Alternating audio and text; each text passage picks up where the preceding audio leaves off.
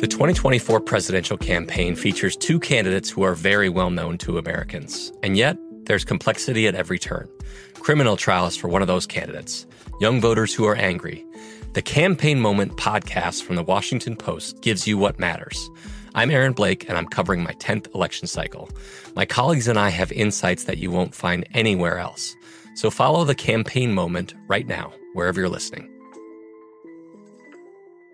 What up, fuckers? It's Christina Hutchinson and Corinne Fisher. You are about to listen to a clip from Guys We Fucked, the anti-slut-shaming podcast. This week, we interview journalist, documentarian, and a New York Times bestselling author, Nancy Jo Sales, about her new book, Nothing Personal, My Secret Life in the Dating App Inferno. This is so interesting, whether you've been on dating apps, you're thinking of going on them, you've never been on them, but you have kids who are on them. It really just dissects how much we have let basically corporations take over our love and sex lives and how we might be able to take that power back. Yeah. So listen to the clip. And if you want to hear more, you can visit luminarypodcasts.com/GWF, where you can get a subscription for as low as $2.99 a month when you sign up for the annual plan. I wrote this article for Vanity Fair in 2015 about Tinder, and it was one of the first, I think it was the first article to really criticize online dating culture,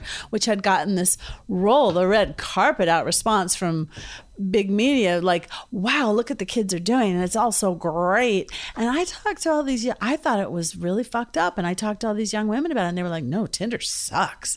And I talked to all these young men about it, they're like, yeah, I'm like fucking a different girl every night. Right, exactly. I mean, whether or not it was true, that's what they wanted me to believe about them. Because that was the culture of online dating via apps, is that it created this like player mentality.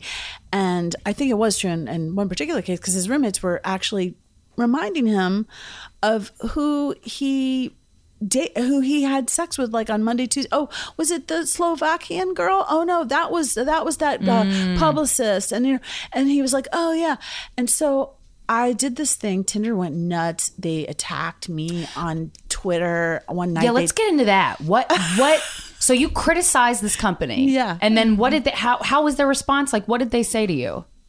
Oh my God. So I mean, it was like, I was out, I do stories for Vanity Fair. So my boss, Graydon Carter, was the wonderful editor of Vanity Fair for so many years. Yeah. And for my boss for like 20 years, he was like, do this story on dating apps. And by this time it's 2015. And I already think like, all the dating app stories have been done. Everyone's been talking about them obsessively for the last couple of years. And I was like, really? Okay. But I wanted to do something different. And I wanted to do something real, which is to talk to actual users. Like, my idea was not to talk to the bosses of Tinder or Bumble. Yeah, because they're going to just feed an ad. Then you're doing an ad for Tinder. Then it's a sponsored article. That's what I thought. And that's why we never have those people on our show. Right. Like, those kind of people have been presented to us time and time again. Sponsored episode. And I go, I can't believe anything you say. Yeah, I was like, I'm interested in the apps and learning about them, but through someone like you who has done unbiased research, not someone who has a stake in the company. I don't want to talk to a shareholder. That's ridiculous. That is exactly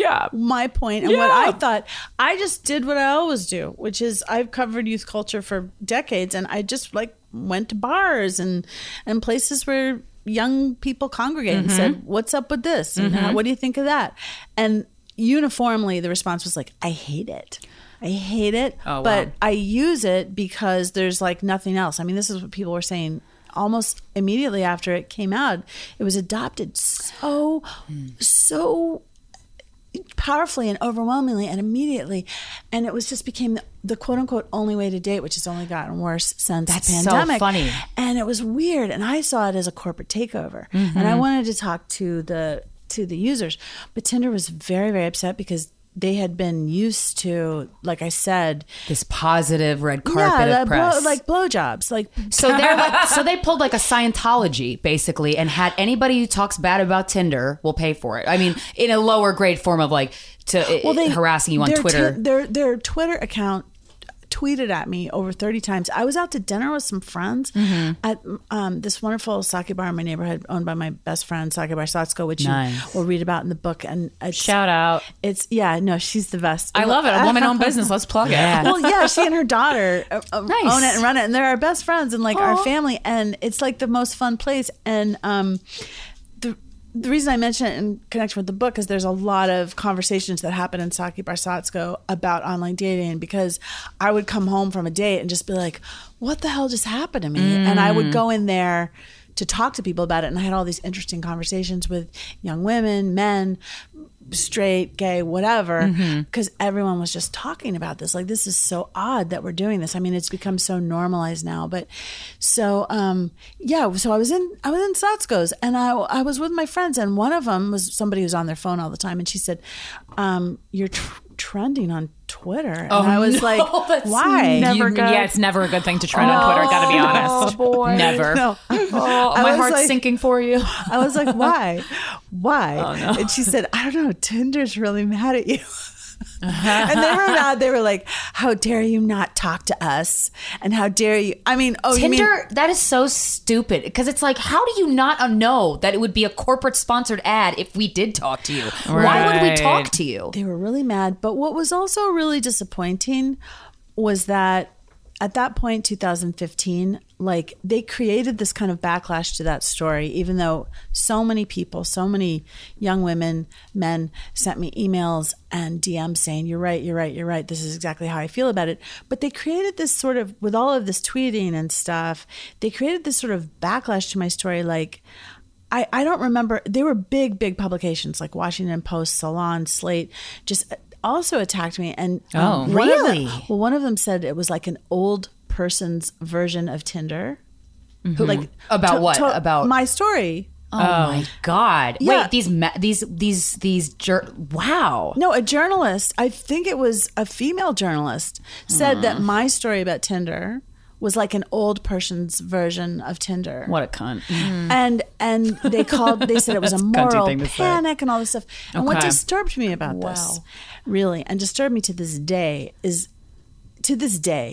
that we still do not have really accurate reporting about what really goes on with online dating and how it particularly affects women. Yes. And because of that, it's been left out of this whole conversation about how big tech in general is tearing apart our society and our Yes. civilization, and like making people really unhappy. And in the case of online dating, it's getting people raped. Absolutely. And sexually assaulted. And there is data on that now. And yet it still hasn't become part of the bigger conversation about why we're using this. Why are these companies getting away with this in the Me Too era? How are they able to get away with such lack of accountability? Sometimes they don't even answer emails when reports of incidents that from happen. sexual harassment or rape or like Everything. Yeah. You know, I've interviewed so many. because they're owned by young little like these dudes in Silicon Valley that don't give a fuck about anything except being millionaires. Well, if you look at really who they are, most of the people who started these ones things, who can't get a date. Well, you said it, not me. But it's I'll also say it again. It's also that, but it's tech bros. It's guys who are in frat houses, but it's also A lot of rape culture-y guys. yes, exactly, and that's how they first marketed Tinder in frat houses. But also it's guys who went to business school. It's young guys who went to business school and are just looking. Not a lot of people who are used to hearing the word no, I imagine. Right. And they're just In bed or they're otherwise. it's a business. It's all about engagement. Right. It's all about the engagement of the user with the app. It's not really about getting us a person a great person to love or have sex with or anything. They don't care if we have. Most dating app sex that I've ever had is terrible. Yeah, it's to keep you engaged. And they talk about that a lot in The Social Dilemma, which you know, on Netflix we've talked about on this show before. It's just to keep, you know, it's that addictive quality that these apps have. And The Christina engineers and I, of these apps were interviewed on The Social Dilemma. The engineers, and they're like, I would never let my kid use Instagram or Facebook. That is a trap that I coded, and I regret coding Well, they're it. doing the same exact thing with Of dating course. apps, which I talked about in my film. I did actually a documentary. I don't want you to think like my whole life is dating apps, but it isn't. In fact, I did do a documentary film for HBO. It's a fascinating concept. it's an area of expertise that you have. Yeah. Well, I think it's so under-discussed. And that's why even after doing the documentary where I do talk about the whole addiction thing, Right. I did the book because I had more to say, and I'd never really talked about the fact that I was on these things too. And you can't really imagine, what it's like unless you've done it, and like a lot of my friends, older friends my age who've never done any of this, sometimes, and I'm not saying all of them, it's like, but sometimes I have older women. I mean, I'm 56 now. I have women friends who are, been married for 25, 30 years, whatever. They have kids in college, high school, who never really tell them really what they're doing because they don't want to shock them or upset them or let them know about their private life. So when I tell them, like, this is a lot of like, it's not like some great, like, fun date with Timothée Chalamet. I wish. It's like you're not like clinking glasses of rosé with some sweet guy who's going to write you love poems or something. I mean, and again, not to glamorize the past. I mean, if you read the book, you'll see like terrible things happen. Yeah, basically, it's never been good for women. No, but we did. If you're a woman, terrible things, past, present, future. You could maybe count on like the guy at least showing up. Number one, maybe being on time, maybe not like punching you in the face in bed, just without like, because I've actually interviewed someone that happened to. We hope you enjoy that excerpt from our interview with author, journalist, and filmmaker Nancy Joel Sayles. And if you want to hear the entire interview and more of Guys We Fucked and more of other podcasts by people like Trevor Noah, Roxane Gay, Ranko Rappaport, go on over to luminarypodcasts.com. You can get a subscription for as little as $2.99 a month when you sign up for their annual plan. This episode is sponsored by BetterHelp. It's a simple truth. No matter who you are, mental health challenges can affect you, and how you manage them can make all the difference. That's why everyone should have access to mental health support that meets them where they are and helps them get through. BetterHelp provides online therapy on your schedule. It's flexible, simple to use, and more affordable than in-person therapy. Connect with a licensed therapist selected just for you. Learn more at BetterHelp.com. That's BetterHelp.com.